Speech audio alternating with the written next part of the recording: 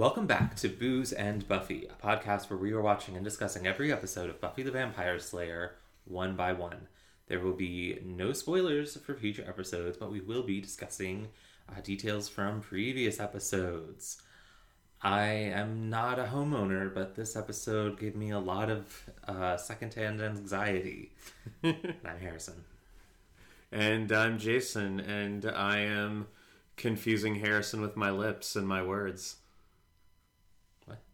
That's what Anya said to Xander. Oh, yeah, clearly you were. What are you talking about? Harrison, what episode are we watching this week? We are watching Buffy Season 6, Episode 4, Flooded. This is the one where Buffy has money problems. Unfortunately, a lot of their savings and inheritance was eaten up by medical bills. Because America. Also, Giles returns from England, and we meet a trio of not new characters entirely, but returning and new characters in an antagonistic role.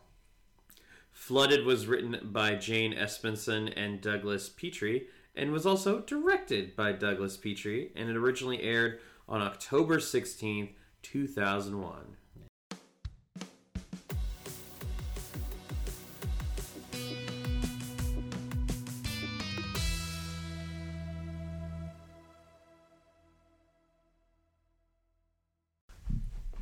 Jason, what are we drinking today?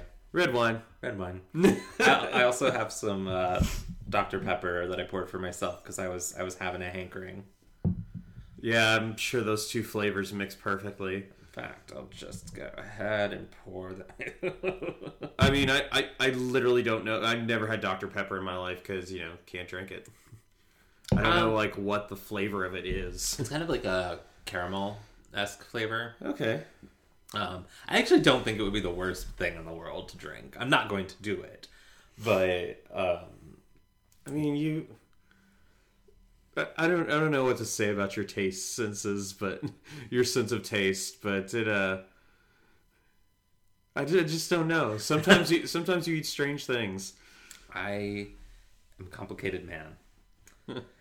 Oh gosh, I didn't think of it. I didn't prepare a toast. Do we ever prepare toast? Sometimes. Oh, if I remember. That's news to me. But, here's to all of the babies in the world. We're really coming in this one strong, aren't we, Harrison? Cheers.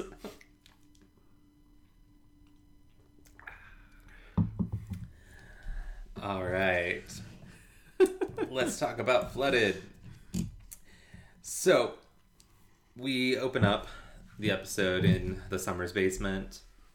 Buffy is skulking about the shadows. It looks like she's on the prowl for maybe a monster or a baddie. But nope, she is just looking for the source of a leak in their pipes. Mr. Drippy. Mr. Drippy. Dawn comes downstairs and she sits on the steps and she's like, I can just call a plumber. And Buffy's like, I'll do it myself. So she futzes with it. Leak stops. Everything seems well. And then just a deluge of water erupts from every direction. Two sprays in particular just nailing Dawn. I really do think that even though Michelle Trachtenberg knew it was going to happen, I think a little bit of that surprise is still genuine. Oh, yeah. There's no way to, really prepare yourself for such a thing. I am curious if that was get the shop vac out, someone run Michelle through the dryer real quick, or if it was we have one shot at this. Yeah, that all I could think of was that that effect. It seemed like it was something that they just wanted to do, so that they could do it. And they didn't have to, it doesn't seem, it seems like they could have done something completely different, like something catching on fire. That seems to happen more often in Buffy than that. But I think they're just like, let's see if we can do this, and they did. Yeah, it looks great. It's very funny. It does. Even though, like, now I'm no plumber, but I don't think that would happen exactly that way. No way. Absolutely not. But, artistic license and all. Very good sight gag. Yeah. The next morning, they are... And now we know why the episode's called Flooded. Yes. The next morning, they're up in the kitchen, and it took me a minute to realize that they were in the kitchen because it's filmed like from the opposite angle that the kitchen is usually filmed at, like from the sink's perspective. Yeah, it's I think this season they do try to show a few more interior, and also the next season as well. Yeah, they try to show as many shots and angles from the Summers house, because I think these last two seasons it becomes a much more important setting than like it's ever been. Yeah, I noticed it when they were in the living room too. It wasn't as drawing because we've gotten that angle in the living room before, but yeah. But they are. They did call a plumber. They did call a plumber. They are... it's going to be extremely expensive. They did one of those classic, is that the bill or the phone number? Yeah. There is a bit here where, while they're talking, Buffy's just staring at the sink while the water runs. She just seems a million miles away. She responds to... Tara's comment about Buffy or Dawn not eating breakfast with saying that breakfast is the most important meal of the day. It's incredibly important. You should eat breakfast 3 times a day. Which I would, because breakfast is like the best meal of the day. Real Ron Swanson energy. Yes. And I mean, like, also she later says bills are just pieces of paper sent by bureaucrats. Also real Ron Swanson energy. I do have to say, though, they try to use this scene to kind of set up Buffy's state of mind post resurrection, but they only have this one scene to make that reference of, and also like the episode before, so it almost seems out of place with everything else, because Buffy is very present for every other scene in the episode. Yeah, it's odd choice. It's an odd choice because she's like, we are seeing that she's off. Like that's pretty obvious, but this sort of zoning out thing that she's doing it's not really consistent. And she kind of has a moment towards the end of the episode when she's staring at the pipe in the basement again, but it's like, it's not this like middle distance gazing. It's just like a fuck, like and we've all had that one. Yeah. So Willow explains to Buffy that the life insurance money that they received, a lot of that was taken up by hospital bills for Joyce, and they just really don't have a ton of money right now, which is not great. I will say, I've seen people give Tara and Willow a lot of flack for like living in the house and not contributing monetarily. I just want to put this out there that at no point in the season is it ever addressed whether or not they are providing any money in the house. I mean, like, does Willow have any? Do Willow or Tara have any income? I mean, I would imagine Willow probably gets some money from her parents, because the one time we met Willow's parents, it did seem like they were pretty well off. because like both her parents are like psychologists, right? Maybe, yeah. So I personally would imagine that the Rosenbergs, Mr. and Mrs. are maybe bankrolling Willow some. Tara, I don't know, but I wouldn't be shocked if Tara had like a part-time job somewhere. We only get to see 40 minutes of these people's lives a week. Like, that's true. But or like an on-campus job or something. But that's just speculation on my point. But that's just my way of saying, like, I personally believe that they are chipping in some capacity. Well, I mean, they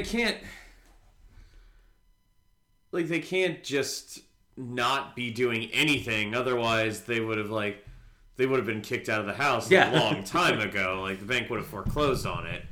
Right. So, and the electricity would have been turned off, and so would the water. So it's like they had to have had some money, and since most of like the money that Joyce left was taken up by the hospital bills, that's like, yeah, there has to be some money that they're contributing. Yeah, although we don't know if did they establish in this episode when did Joyce own the house outright, or was she still making mortgage payments on it? I remember the banker said the house was never fully something, and I can't remember the term that he used.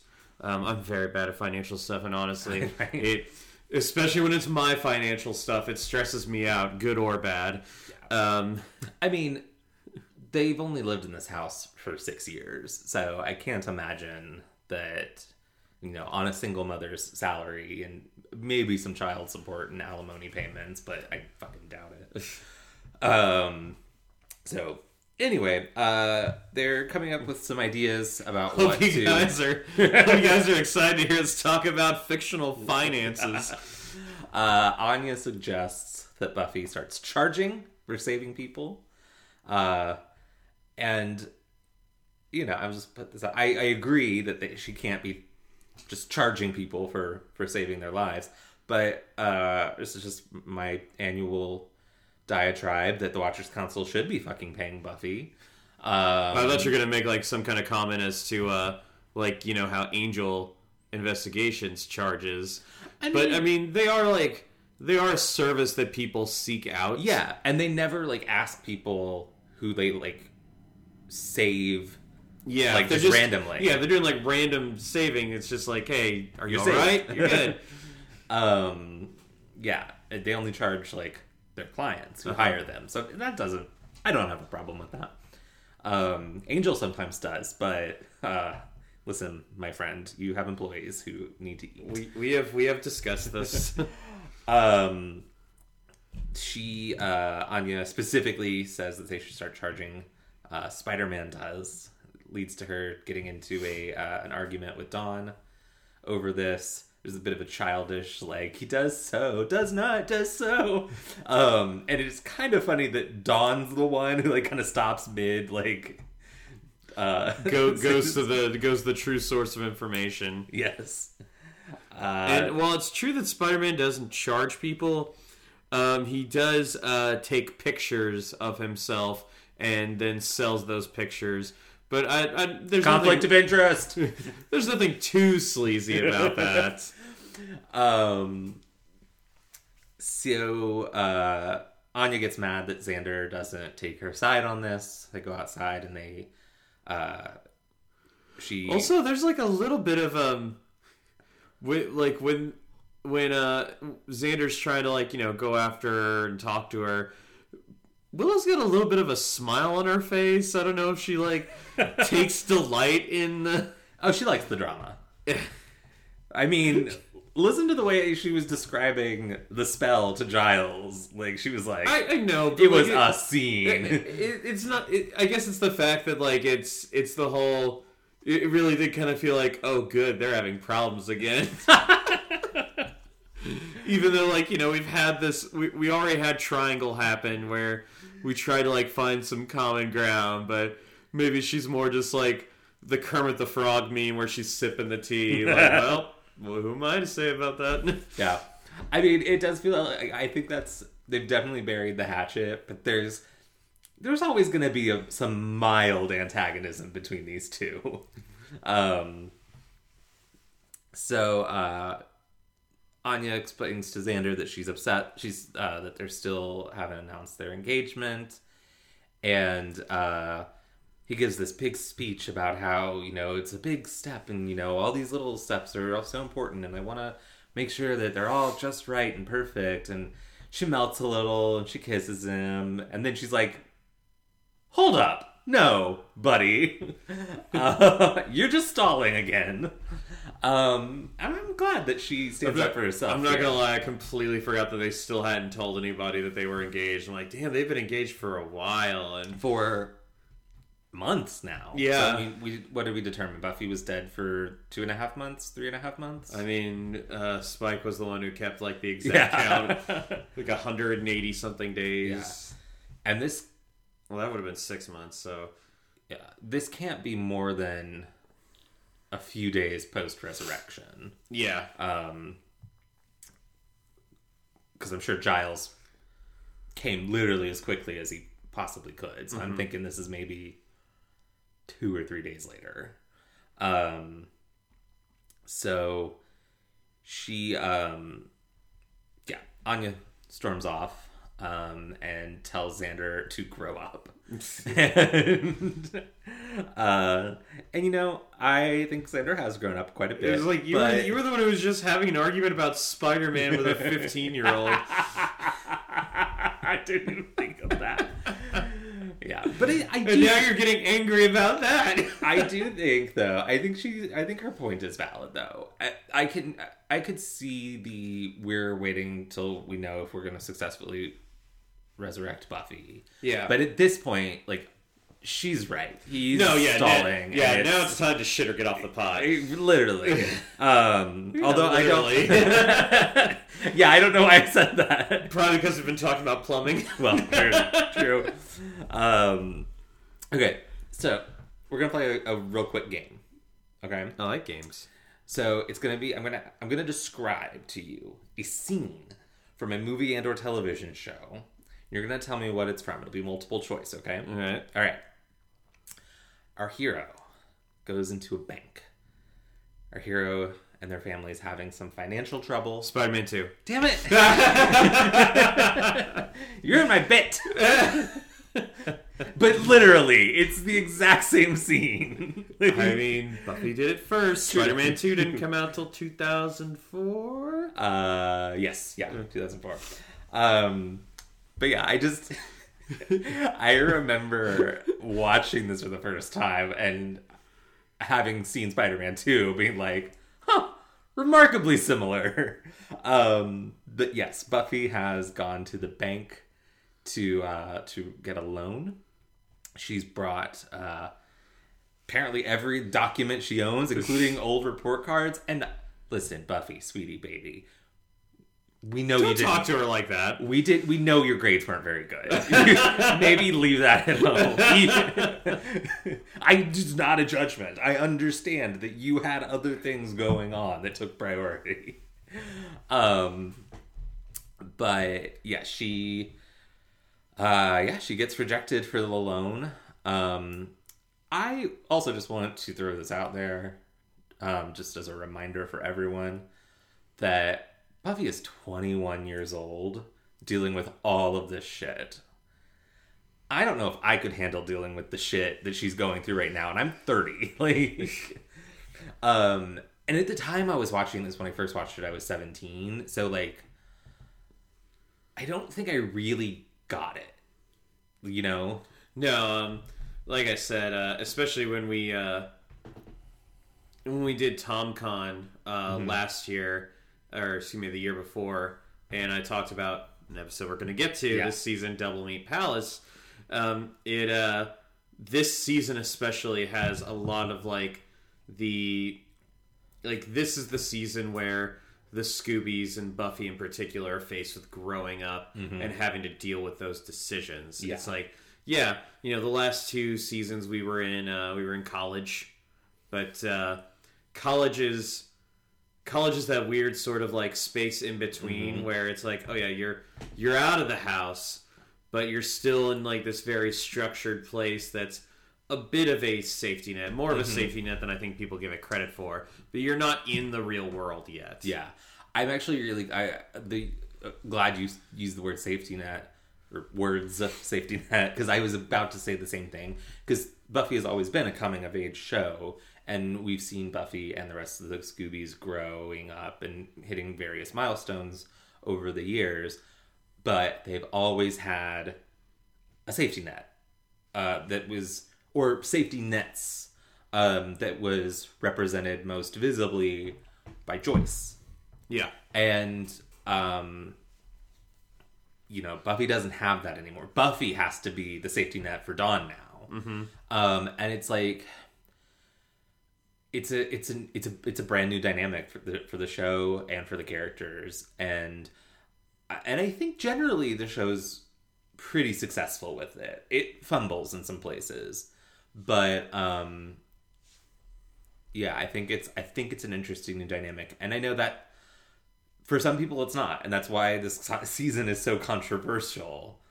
I mean, because you have to think, like, look at a show like Gilmore Girls. Like, we loved Rory as she was going through like the high schools and college stuff, but then when she started making decisions that she had to live with the consequences and everything. She started making stupid decisions like stealing a boat, or literally watched Logan that episode like 2 nights ago on the rewatch we're doing, and it's funny, just kind of a bit of a tangent, kind of, but it relates to this like how our perspectives on things shift as we get older. Yeah. I remember always being on Lorelai's side over when she goes to her parents and getting their help. I've always been on Lorelai's side.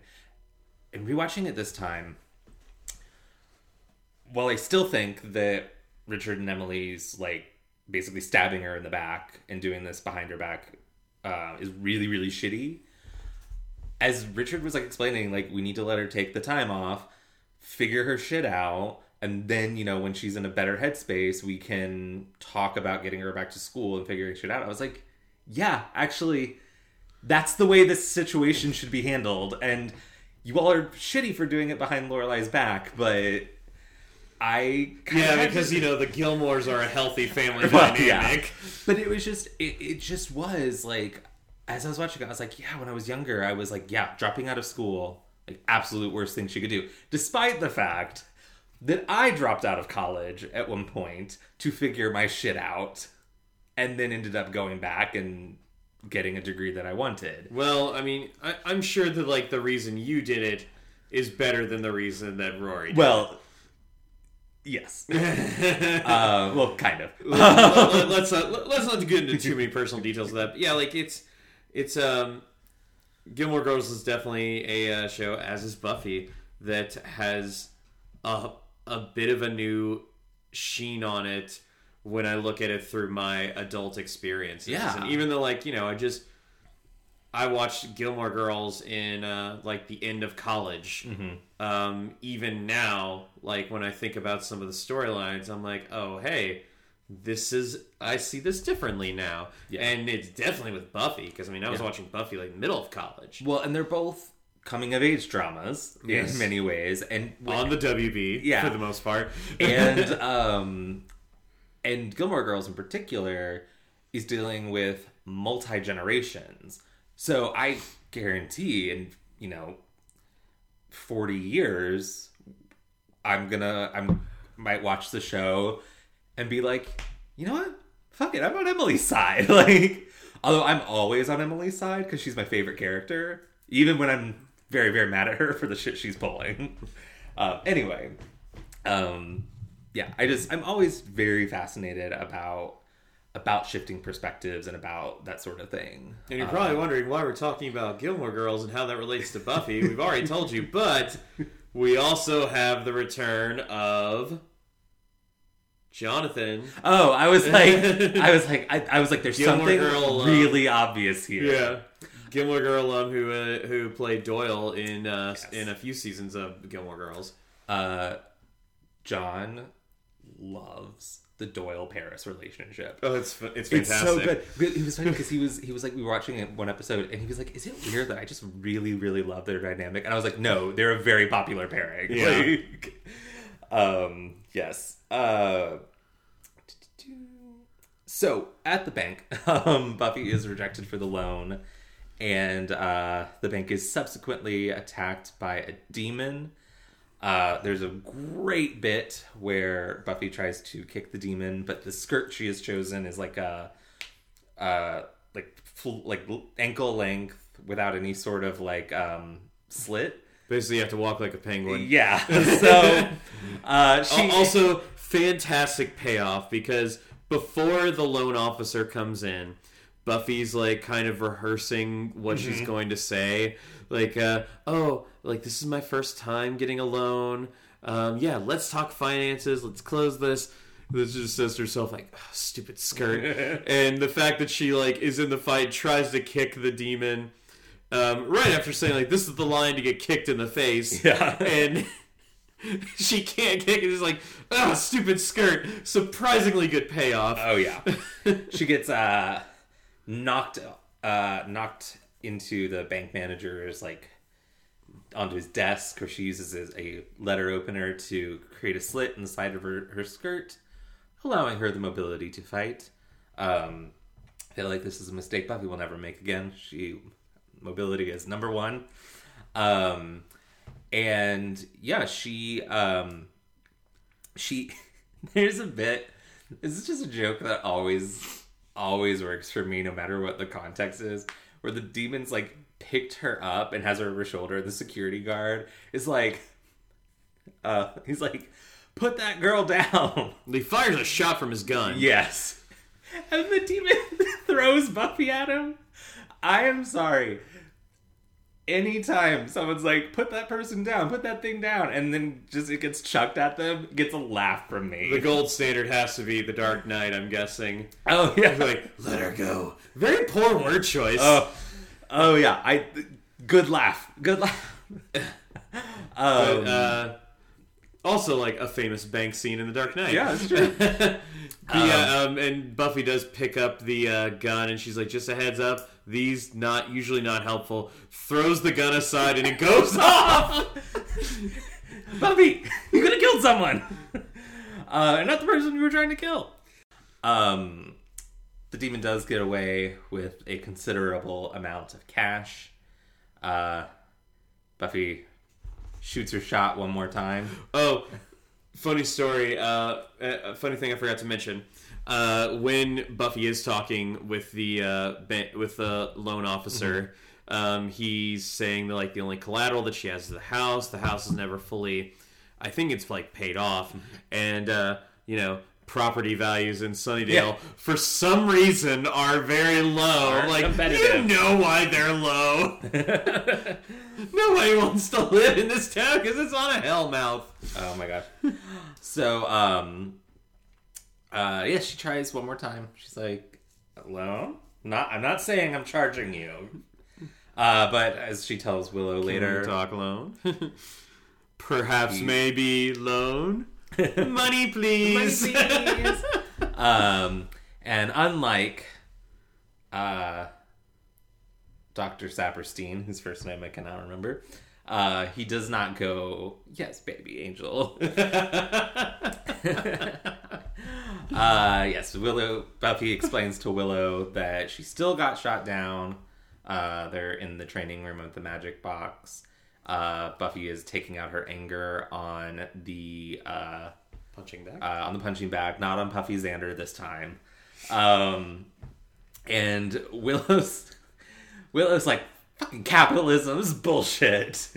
But then she gets excited when she notices that Buffy is angry, and Buffy's like, oh, sorry, and she's like, no, angry's good. Angry's, it's an emotion. Again, it's weird for this to be a story beat when it's not. Yeah, it just if there was maybe one more scene to show her being distant, but again, she's been very present since that like scene of her looking at the faucet. I think what would have made this work is not specifically if it had been one more scene of her being distant, although I think maybe 2 would have helped, but if it was being distant very specifically with Willow,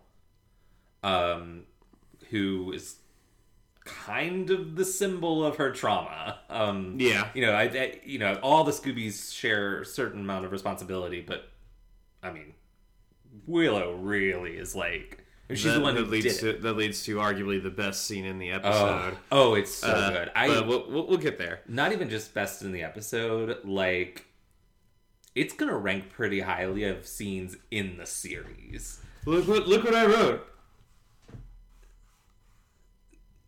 No, I for some reason my brain like was not functioning. Like, do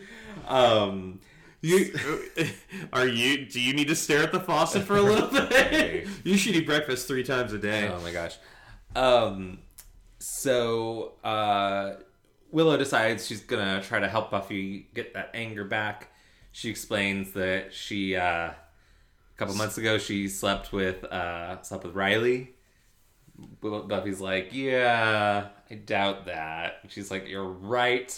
That was a lie to cover up my even more torrid affair with Angel. To which Buffy's like, Willow, what are you doing? And she's like, pissing you off. And Buffy's like, yes, but why? I think, and so I actually wouldn't. I'd give more credence to the Riley thing because they had a bit of a they had a bit of a thing. Like, I mean, obviously, like Riley's more like, hey, I think your friend's cute. Can I like? And Willow was like, oh yeah, well this is the kind of stuff that she likes. Cheese. She likes cheese. But yeah, like the Angel Willow thing. LOL. Never. Nah. Out in the magic box proper, Anya is haranguing Xander to tell everyone. He's still being a little bitch about it. And nice word choice. Anya's got a great line where she's like, do you hear this tone in my voice? I dislike it more than you two, and I'm closer to it. Have you ever had that where like you're like upset about something or whatever, and then at some point you just become very aware of like your tone and like oh, that's awful, like, and now I'm not for a very long time because I probably spent a good deal of my teenage years being tone deaf to myself, and I think I started noticing it. So especially over like the last like 5 or so years, I've made an effort to always be aware of my tone, and typically that normally leads to me not coming across as an asshole. So congratulations. Yeah, I mean it's a tough journey, guys. That's not even a joke. It really is, because I can be such an asshole, but I haven't been for a while. He's a recovering asshole. Yeah. It's important. We need more of those in the world instead of just plain assholes. Yep. Cool ranch assholes. Anyway. Dawn wants to help do the research. Tara's like, no, because you're only 15, and I'm like, okay, but like, how old was Buffy at the beginning of the series? It very much reminds me of Harry Potter and the Order of the Phoenix. When Harry, Ron, and Hermione are going to go to the Ministry of Magic to like help, what they think is help Sirius. And then Neville and Ginny show up like, hey, we're gonna help too, and they're like, no, you're too young. And Ginny's like, I am 3 years older than you were when you went to go find the Sorcerer's Stone. So fuck off. And I'm like, damn. Yeah. The way they leave or try to like leave Dawn out of this stuff is really annoying to me. Like, I get that Buffy's overprotective, but like she can't research. I mean, yeah, she did see that demon's penis apparently, but like that's a weird place for a horn. No, if I had to guess, I'd say that well, I mean, everybody's kind of taken the overprotective route with Dawn. We saw it with Spike, and obviously, like, Willow and Tara have been watching over her for, like, the past couple months. Right.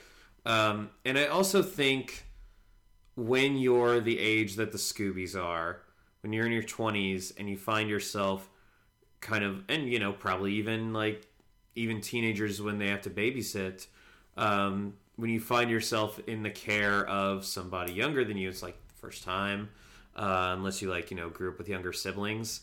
And I think the urge is to be overprotective as opposed to like give them their space. Yeah. Same things probably could be said of new parents as well. Yeah. I just think it's a dumb thing to be overprotective. I get. Oh no, it really is. It really, it really is. And Dawn needs to point out, hey guys, I'm the same age that you all were when you all were like, hey, let's go like hang out with this weird blonde chick who likes killing demons.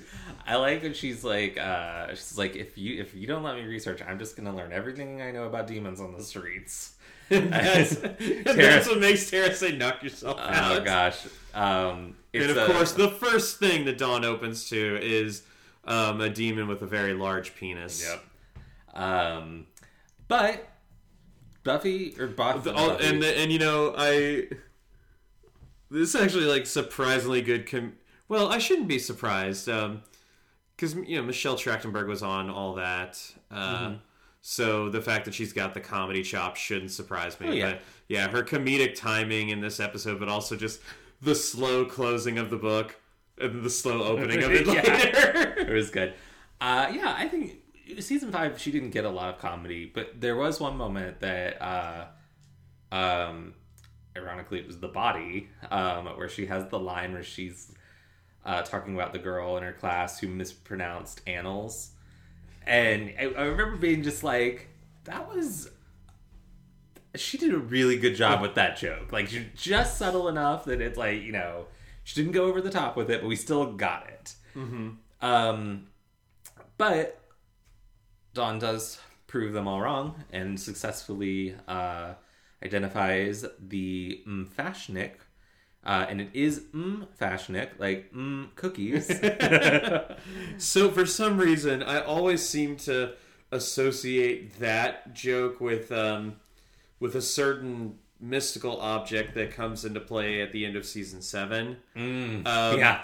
And for some reason, like I always think, like when they're talking about the name of this object, it's like, it's like cookies. I don't know. Do they bring that back up again, or is that just in this episode? I don't know, because there is a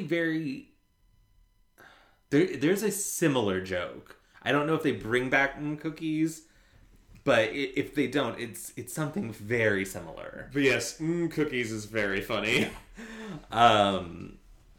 So Buffy and Willow come back. They're like, okay, we found the demon. And that's when... So, wait a minute. So then Buffy says, like, oh, you're doing research now? Should I get you a cappuccino and a carton of cigarettes? Maybe she doesn't say a carton, but she says, like, could I get you, like, a cappuccino and some cigarettes? And as a coffee drinker, I feel like you should not equate those two things. It's like... I don't know. It's just, like, it's just so weird to me that she's associating researching demons with, like, being a grown-up. And it's like... Just everyone give her a damn book. It's that overprotectiveness again. I know. It's stupid. I'm mad about it. But yes, now we get to the... Buffy looks off into the middle distance. Willow is immediately like, holy shit, the middle distance. But it's because Giles is there. There's a reason that Anthony Stewart Head is a special guest star in this episode. But yeah, he's back. Lovely hug between the two. Yes. And I love that Giles says, "You're still incredibly strong." And she doesn't get it right away. She's like, "What?" Oh! It's a lovely... there's a line where Buffy sarcastically refers to herself as a miracle, and Giles just says, "Well, yes, but I always did think so." Oh! Yeah. Oh! Tony, head. What a God, man, this dynamic. Oh, it's so good. Yeah, so we back to the training room we go. And Buffy, she explains that she's still getting used to things. She's, it's weird. It's a little overwhelming. And she kind of like gets a little self-deprecating. Who, Buffy? Never. Kind of like implying that her being back from the dead is inconvenient for Giles, who's trying to start a new life for himself. And he's like, "No, I'm like happy you're here." Yeah. It's just strange. Like, Giles is feeling other emotions. We'll find out about those in a scene or two. But yeah, Giles does give updates on what he's been up to, which is pretty much kind of starting a new life. He still meets with the Watchers Council. Blarg. Buffy's even like, "Ugh, that was fun." But he has a flat in Bath, and he meets up with some old friends, probably some old lovers, because Giles is a player. Where's Ethan Rain been? What's he up to? But also, he says, "Oh, and I almost made a new friend," which my age is statistically quite remarkable. Yeah, statistically quite remarkable. And I don't think I got that joke when I first saw this, but now I think of, and I think a lot of adults can relate to this. If somebody new is entering a friend group that I'm in, because like like my friend groups, and we're really tight knit, ours included. And if a new person's coming in, then it's not the hardest thing in the world. But if we're trying to like meet somebody, I just started rehearsals for a new show, and in town, and we met the cast last night, and I don't know almost any of them, but I also wasn't like. Also, it might have been because I was really tired. Yeah. But I wasn't like, "Oh, hey, what's up? Hey, what's up? Hey, what's up?" Like, meeting somebody completely new and being making a friend is strangely difficult when you're older. Yeah. Probably because you're just so used to dealing with your own shit that if somebody isn't caught up on it, then it's like, I don't have time for you. I've got all this shit to worry about. You didn't know me. And when I had any of my shitty ex-boyfriends, so now it's my time now. You weren't there when I nearly ruined my life over a guy who didn't give two shits about me, so I don't need you here now. We do learn that Giles explains that the Fashionik Demon, they are typically mercenaries for hire. So that begs the question: who hired this guy to rob a bank? And that question is immediately answered. It is Jonathan, Warren, and Tucker. Not Tucker. Oh, Tucker's brother. Yeah. Andrew. Probably because that actor didn't want to come back. No, that's exactly it. So so Brad Kane, who played Tucker, was asked back to reprise his role, but he was unavailable for whatever reason. So they created the Andrew character, and it's actually funny because in this episode we get an early sense of the dynamic that of the three of them. Warren is more malicious, and yes. Jonathan and Andrew kind of see this as a game, and originally from what I understand, it was Tucker who was going to be the leader who had that nastier streak. And I mean, I don't want to almost say that, like, I'm glad things worked out this way because, I don't know how it would have looked for that actor. Yeah. But Adam Bush plays this role so well. Yes. That I can't... He's incredibly despicable. Oh, he's so good at it. And I just... I don't know. It's so hard to talk about this without, like, context for what comes later. Yeah. But all that being said, so we get maybe our big bads for this season. Yeah. They're definitely for some reason their mission is to take over Sunnydale, which they just like decided over a game of D&D. Yeah. So here's something I was not expecting when we finally got to see the trio in action. These guys are problematic. Fuck yes. I guess maybe just I wasn't aware of all of the problems with these three guys, but this is like, I think everything that I found funny about them in this episode when I first saw it, I find almost like not funny at all. Because they're constantly, it's very much like weird science sort of, but extended into more, because they're like, oh yeah, we're gonna take over Sunnydale, we're gonna kill the Slayer. We don't want to kill her, because she saved our lives and she's hot, and we want to get chicks. We got to get so many chicks. And like, oh my god, this is like some of the worst geek stereotyping I have ever seen. I mean, people give Big Bang Theory a load of shit, but this is like... Yeah. They're pretty despicable. Yeah. I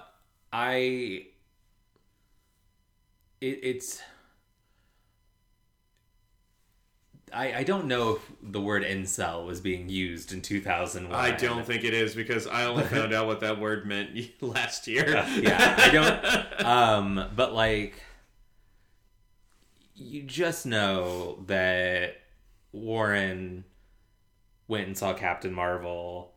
No, Warren didn't go see Captain Marvel, but he was review bombing it on like every site possible. He's so. Well, I mean, we saw from his appearances last season that he's very much a misogynist. Oh, extremely misogynistic, and I will say, people have their opinions on the trio.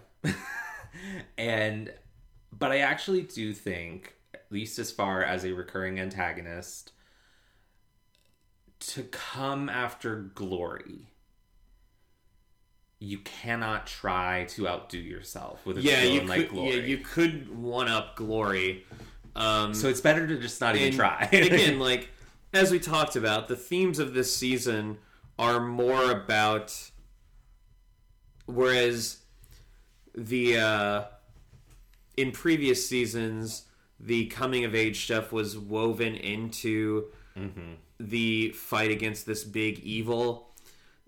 In this season, the coming of age stuff takes center stage and almost stands on its own, and like the rest of the actual like conflicts with supernatural stuff and the trio almost seems secondary. Yeah. Which, again, we've talked about how people are divided on this season, and this is obviously a big part of it. Yeah. I will say that for the trio specifically, love them or hate them, or, indifferent than whatever your opinion are, they serve a very specific and very important role in the season and its theme. Not like it, certainly in its plot, but also very much in its themes as well. And you could almost kind of say that they're a bit of a mirror of that coming of age stuff, but a negative one. I am kind of judging. I am kind of judging the trio off of this initial appearance of them together, and maybe re-seeing some more of their episodes later on will remind me why I was normally not too harsh on them. Yeah. So, and here's the thing. They're designed to be harsh on. Exactly. Yeah, they're designed to be I evil. think we can still laugh. Like, there's nothing... I mean, yes, they're despicable, they're awful, but we can still laugh when it's funny. Like, it's black just comedy like, exists. I know, it's just that, like, a lot of the stereotyping seems just a little, like, painful. Like, the constant Star Trek references. Yeah. Like, when they have to hold their hands up, they hold it up in, like, the Vulcan salute. And then when Warner... Why do I keep saying Warner? I don't know. When Warren gives Do you really want to watch Legally Blonde or something? Always. When Warren gives like the like Buffy's home address to the demon, and he's like, "Oh, if you want to go kill her, make it so." Yeah, but I do wonder. You know, Marty's in charge of the show now, and I do wonder how much of some of the characteristics of the trio, and of Warren in particular, are maybe based on a certain former showrunner. Ooh. Interesting point. I don't know, but I'm just speculating. I think we've hit all the major points of what the trio does in this episode. Is there any need for us to continue on with them? Or not really, but now they have at the end of the episode they have the money without having to worry about that demon, and they use it to buy flamethrowers, a periscope. I was like, it was just giving me Divatox in Power Rangers. Turbo. Is that Turbo? Yeah. Just that series sucks. The drag queeniest villain in a series of a lot of drag queenie villains. Like, oh yeah. No, Turbo was never my favorite, but I always thought that Divatox was so funny. That might be like the least surprising thing about you that I've ever heard. But yeah, oh my gosh, their Zords are cars. 2 thumbs down. Do you remember from Turbo Power Rangers movie when Cat walks in and says like, but they're just ordinary cars, and Zordon says, no, Cat, they're extraordinary cars. Oh my gosh. Do you remember the fact that David Fielding had to say that with a straight face? Do you remember that they have a child be the Blue Ranger? Oh yeah, Justin, because Rocky, as with like his real life actor counterpart Steve Cardenas, he hurt his back. And I didn't know that was the reason he left. Well, yeah, and like that's what happens in Turbo Power Rangers movie. Right. He's in the like, boxing match, or it's like a martial arts competition, and he like hurts his back, so he can't be. He was the Blue Zeo Ranger. He can't be the Blue Turbo Ranger, but now Justin is. Yeah, this kid. And I was even when I was a kid, I was like, this is stupid. Well, it's so funny when he first shows up in the car, in like the blue car, and like all the other Rangers turn around, and Justin gets out. I was like, I'm the Blue Turbo Ranger. Like you can see the look on Tommy's face, like, oh fuck. Oh, fuck. And then how he becomes adult sized when he morphs, yeah. Because of course in the original show, the Blue Ranger wasn't a fucking child. Fortunately, that was the only season that he was on, and when everybody else went into space, he got left on Earth. I mean, he decided to stay on Earth, but I think he got left on Earth. But that led into the best Power Rangers series, Power Rangers in Space. So good. But we're not here to talk about Power Rangers. Otherwise, we're going to talk about it forever. We're starting to sound like the trio.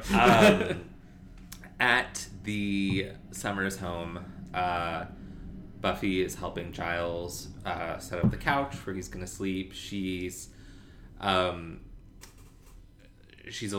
only find her sheets from her childhood. She can't find the guest sheets because that's where Mom always knew where those were. She does a lot of comparing herself to her mom in this episode, which obviously makes perfect sense. It's okay though, because the sheets are whimsical. They're whimsical. But Buffy explains to Giles the money situation, and he's like, okay, tomorrow, you and I will, he's like, you're not going to worry about it tonight. You're going to go to bed, and we'll sit down and come up with a plan tomorrow. That is, so obviously it's comforting the way that, just because Anthony Stewart Head delivers it perfectly, but the idea of having like a parent figure that like is ready to help you work through something like that, because I think we've all been there. Yeah. It is, whether it be financial or otherwise, it is so soothing. It feels like a warm blanket of just like, oh, I may have to move on from this safety net, but it's still a little nearby. It's a conversation John and I have a lot whenever we're, and it's usually around money, but whenever we're worried about our finances. There was a period of time during the pandemic when I wasn't getting my unemployment because someone checked the wrong box somewhere at the unemployment office. Stuff like that. We do have to like remind ourselves, and this is a privilege that we have, and we acknowledge that, but we do have family who have both the means and the desire to help us when we need it. Yeah. And not everyone has that. Yeah. And if you do have it, you should be aware of it and be grateful too. We're never going to be in a situation if your source of help is being shitty to you, you don't have to be too grateful. Yeah. Yeah. But we're never going to be in a situation where we won't have a place to live or we won't have food.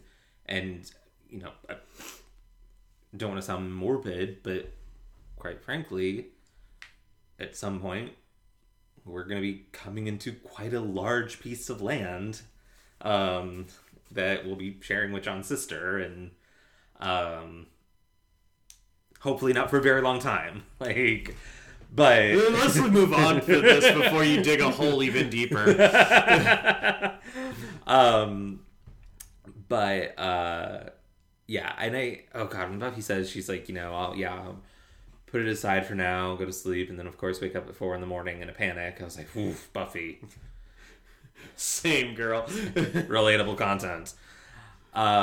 It's like, and hats off to the writers, because you totally believe that she's not, at this point, she's not worried about the whole coming back to life, being ripped out of heaven thing. She's like, shit, I gotta pay these water bills. Right? Full copper repipe. She, I feel like it's the writer's room. They're like, okay, everyone, trauma dump. Tell us everything you ever worried about in your early 20s and the struggles you went through. All right, we're in the kitchen. Here we go. The lights are off because no one in this fucking episode can have a conversation with a light on. Well, I mean, don't you know that electricity costs money, Harrison? Fair enough. Willow's in there. Giles is like, you need to tell me about the spell. I need details. And she, the way I wanted to smack Willow. She's so arrogant. She's describing what happened, and she's like, it was so cool, and it was a little scary, but it was awesome. Well, you have to think, up until this point, there hasn't been any reason for her not to feel this way. Oh, yeah. Because, ever since she did the Re-Ensoulment of Angel spell, anytime she's able to do a spell like that, and her spells keep getting bigger, she's received this positive reinforcement from Giles, from Tara, and obviously the gang keeps coming back to her for magic help, so that's another form of positive reinforcement. Yeah. And so she has no reason to act otherwise. She's just like, this is just my next step. And which is why Anthony so Head in this scene is so good. And here's the other thing about Willow, is she refuses to acknowledge or learn from her mistakes that she's made. I'm thinking 2 episodes where a character uses magic irresponsibly. Bewitched, Bothered, and Bewildered. And, oh god, which one was it? It's the one where Tara makes, everyone unable to see... Oh, Family. The Tara episode. They both use magic irresponsibly in those episodes. Never again. They learn. I mean, Willow... We've got Something Blue. There's an example from season 3 that I can't... Oh, Doppelgangland. She nearly fucking murders Veruca in, like, she keeps making big mistakes that are magic related. And yes, she has tons of successes as well. But she seems to write off every mistake she makes as like, oh, that was a fluke. That was a one-time thing, but it's not. Like, so yeah, she's definitely that combined with what you were saying, the ego has inflated quite a bit. And I am so happy that Giles tries to shut it down. Brought to a halt when he just says, "You stupid girl." Yeah.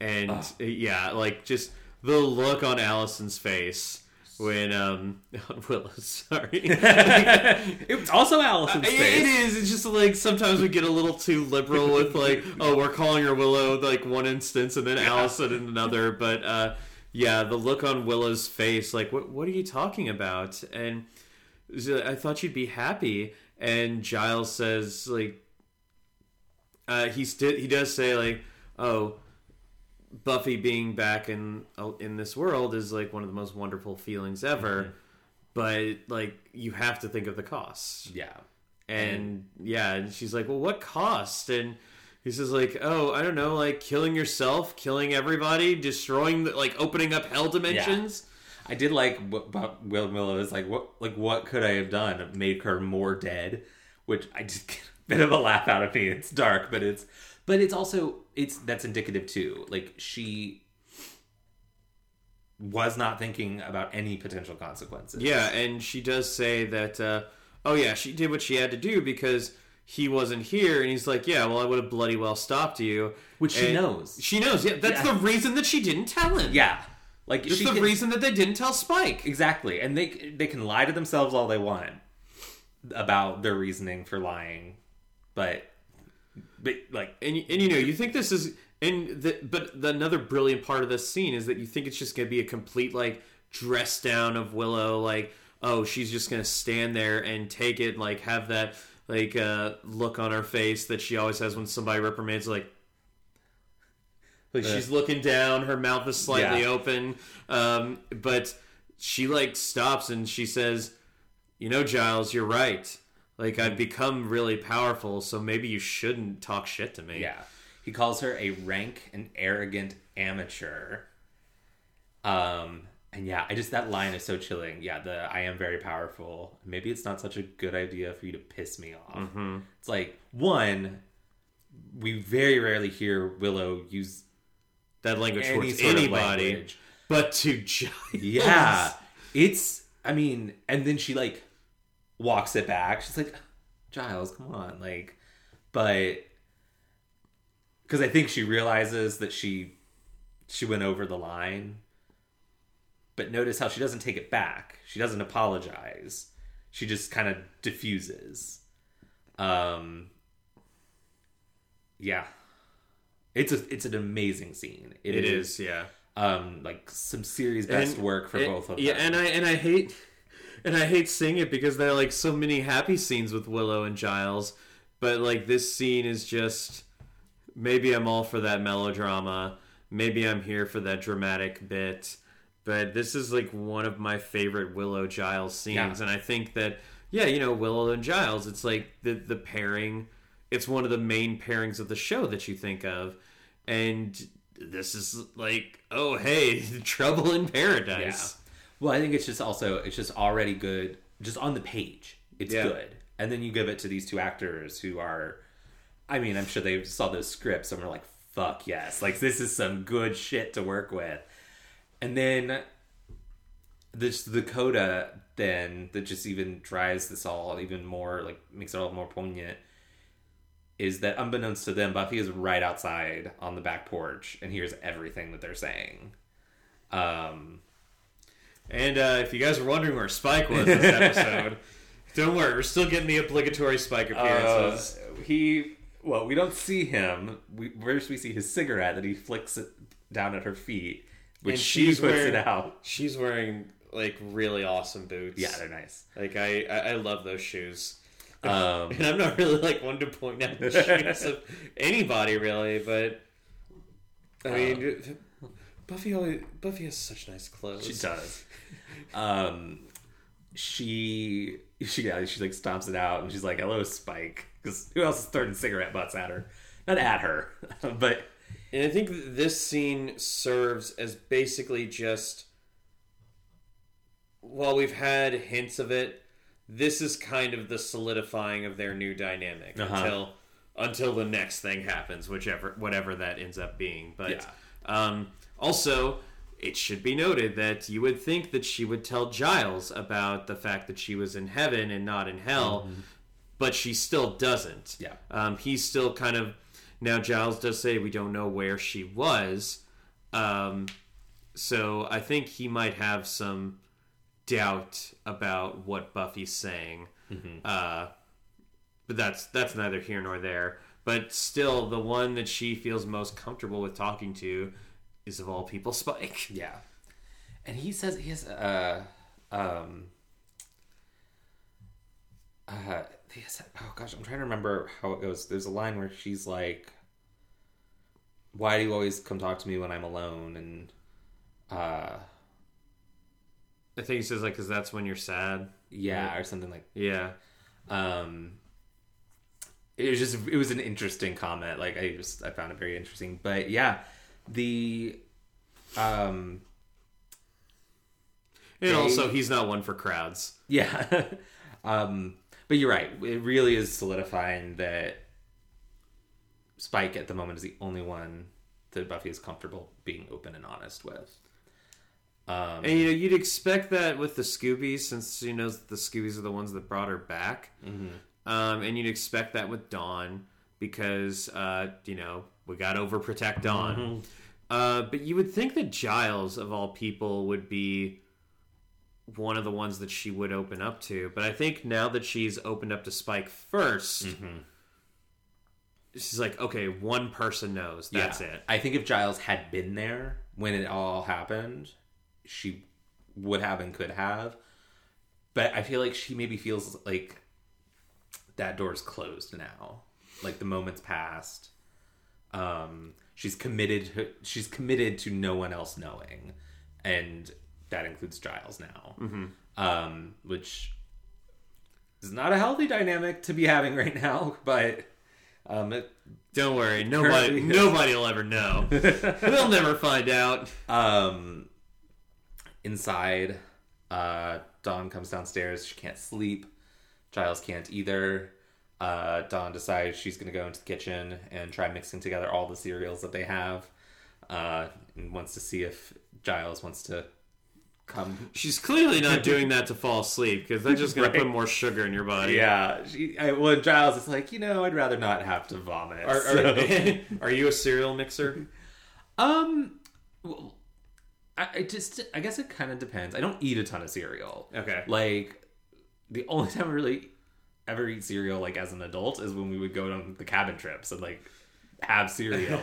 But, when I was a kid, like, I wouldn't mind, I really liked, my favorite cereal is Fruity Pebbles. I fucking love Fruity Pebbles.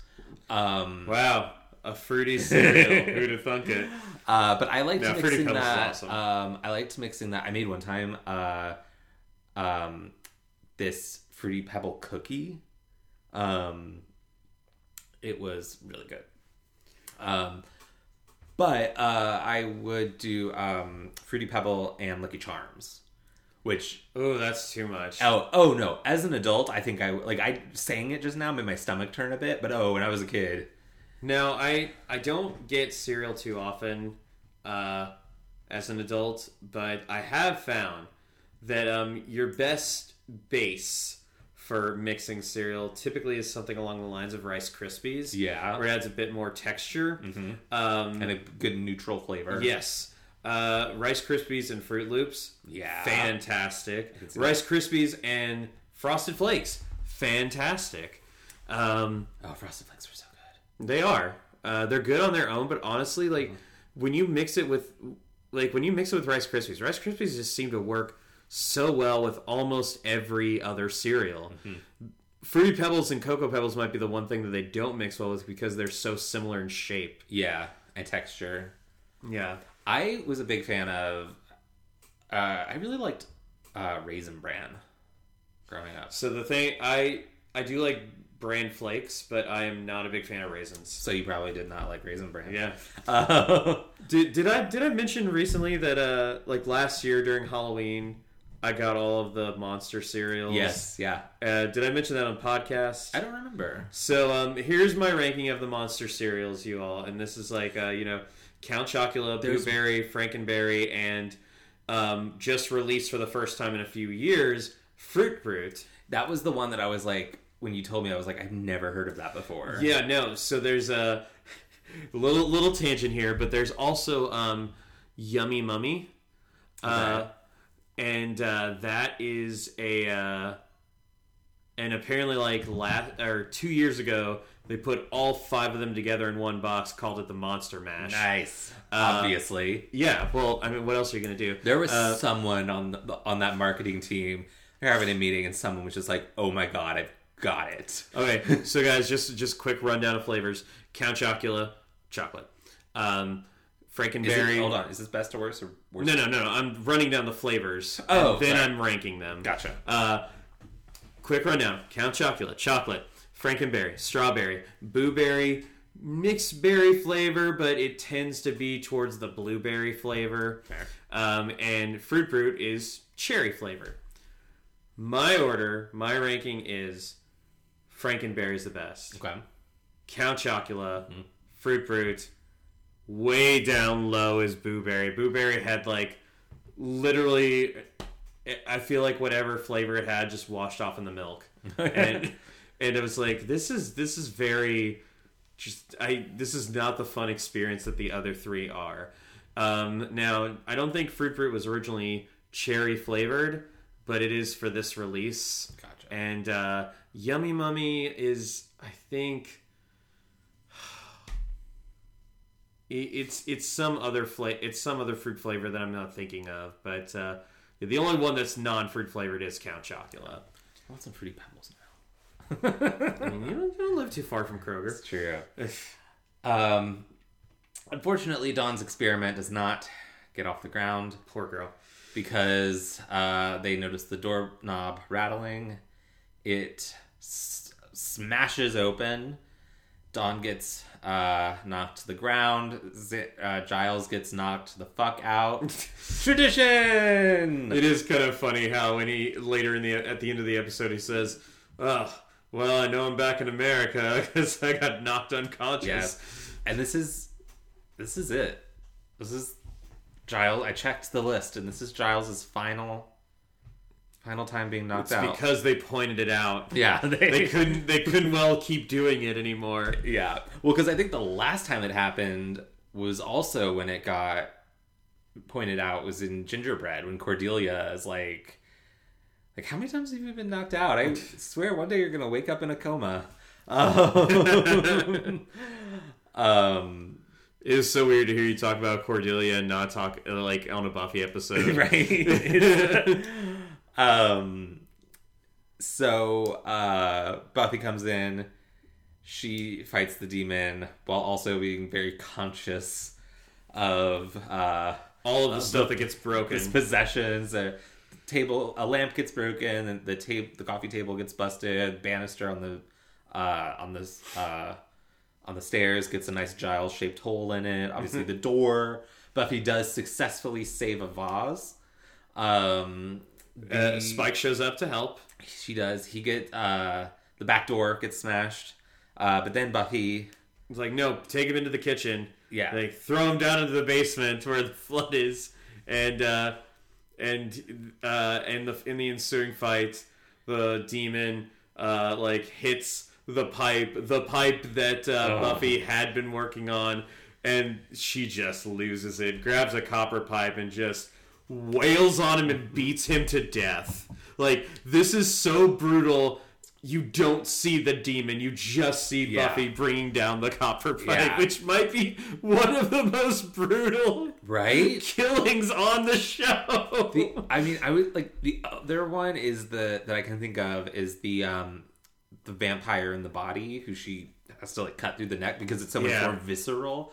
But yeah, she goes to town. She's screaming, "No more copper repipe!" And it's funny because I thought she was gonna drown him, but it's really satisfying to just see her really let out that frustration. And this fight comes down and he's like, "Whoa, did you know it was flooded down here?" And she's just like staring at the pipe, like just fuck everything. The next day, Anya helps Buffy put together a rundown of, the damage and how much it's going to cost. And Buffy's like, fuck, I've tried this house so many times. But Giles, reassures her. He's like, your Buffy spends so much time comparing herself to Joyce in this episode. It's time for Giles to do it, and with a bit of hope, too. Yeah, he's like, your mother handled all sorts of crises. She took them one at a time. She didn't have superpowers, and she always got through it. I did have a kind of a shitty thought in my head, though, when he's like, she always got through it. I was like, well, except for that last one. But sorry, I know that's man. That is rough. 99% success rate. Sorry. It's awful. But the phone rings. In the middle of the night, I can't do this with you anymore. Buffy goes to answer it, and Dawn's like, do you think we'll starve? And Giles is like, no. And she's like, do you think I should quit school and go work in a factory where they make where they use child labor to make toys? And he's like, Dawn, what the fuck? What have you been reading? But Buffy comes back and tells us that it was Angel on the phone.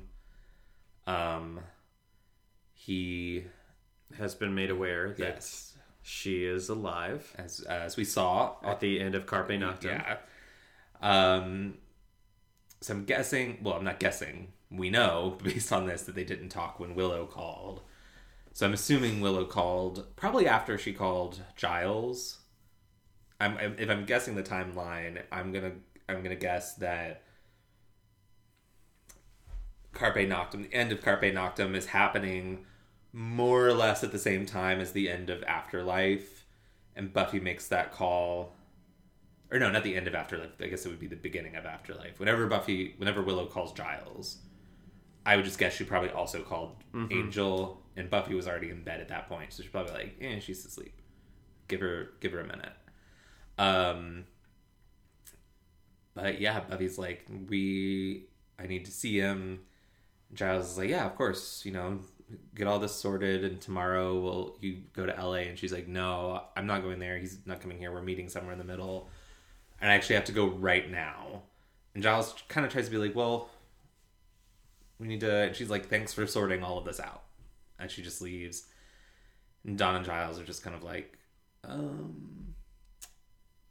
okay. And there's... The end of this episode... And it wasn't just the end, but there were several times in the episode where there were, reaction shots from characters that just went on just, a second or two too long. Yeah. The very end, I was like, okay, we should have cut away already. This is, it happened around the time that Tara asks Dawn about breakfast. There's just, a lingering shot on Dawn. It almost kind of looks like Michelle Trachtenberg, doesn't really know, what she's supposed to be doing, and it just takes a little bit too long before it cuts to Buffy. And I noticed that in a couple places in the episode, but in the end too, especially, I was just like, this is awkward. And like, I don't think in the way that the episode's trying to make me feel. But yeah, that is Flooded. Should we give the bad news now or at the beginning of the next Angel episode? Let's wait to the beginning of the next Angel episode. Bad news is concerning this meetup with between Angel and Buffy. Yeah, I say we save it. Okay. Yeah, Flooded. I think generally I can take or leave this shit with the trio and the demon. Like, whatever. But all the core Scooby stuff generally really, really works for me in this episode. Yeah. Particularly that Willow Giles scene is a banger, but there's some. This episode has its ups and downs. Yeah. There's some stuff that works great. There's some stuff that's okay. There's some stuff like Buffy randomly staring at the water faucet. Overall, I'd say it's a good episode, not a great episode. Yeah. That's my vibe too. I think I'd give it 3 copper pipes.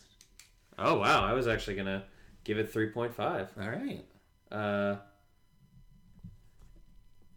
3.5 breakfasts out of 5. All right, Mr. Hobbit. Yeah, I'm excited.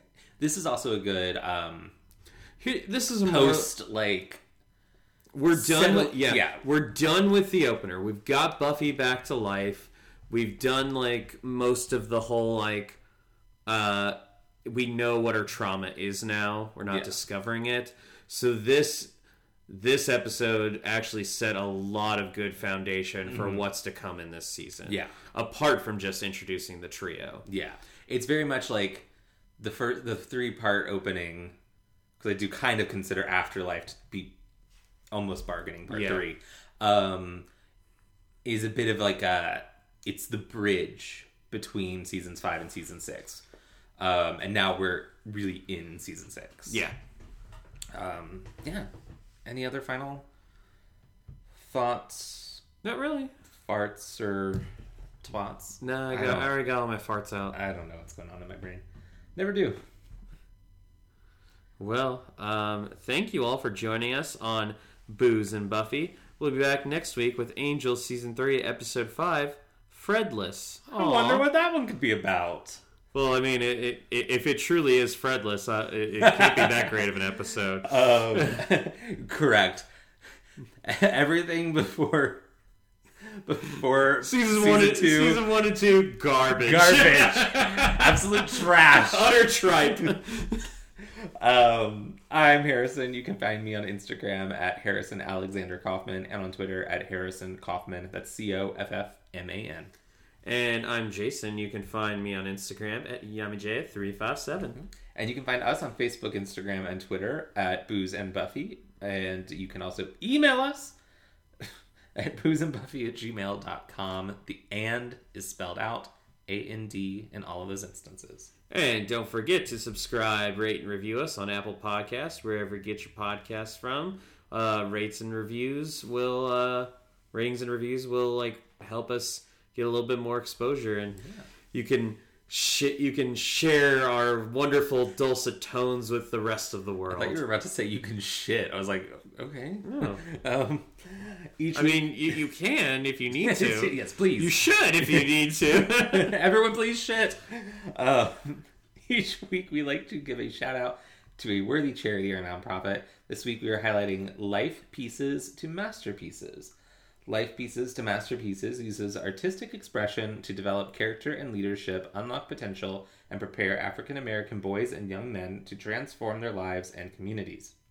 Visit www.lifepieces.org for more information. Oh, and as always, go slay and be gay. Ta. Bye.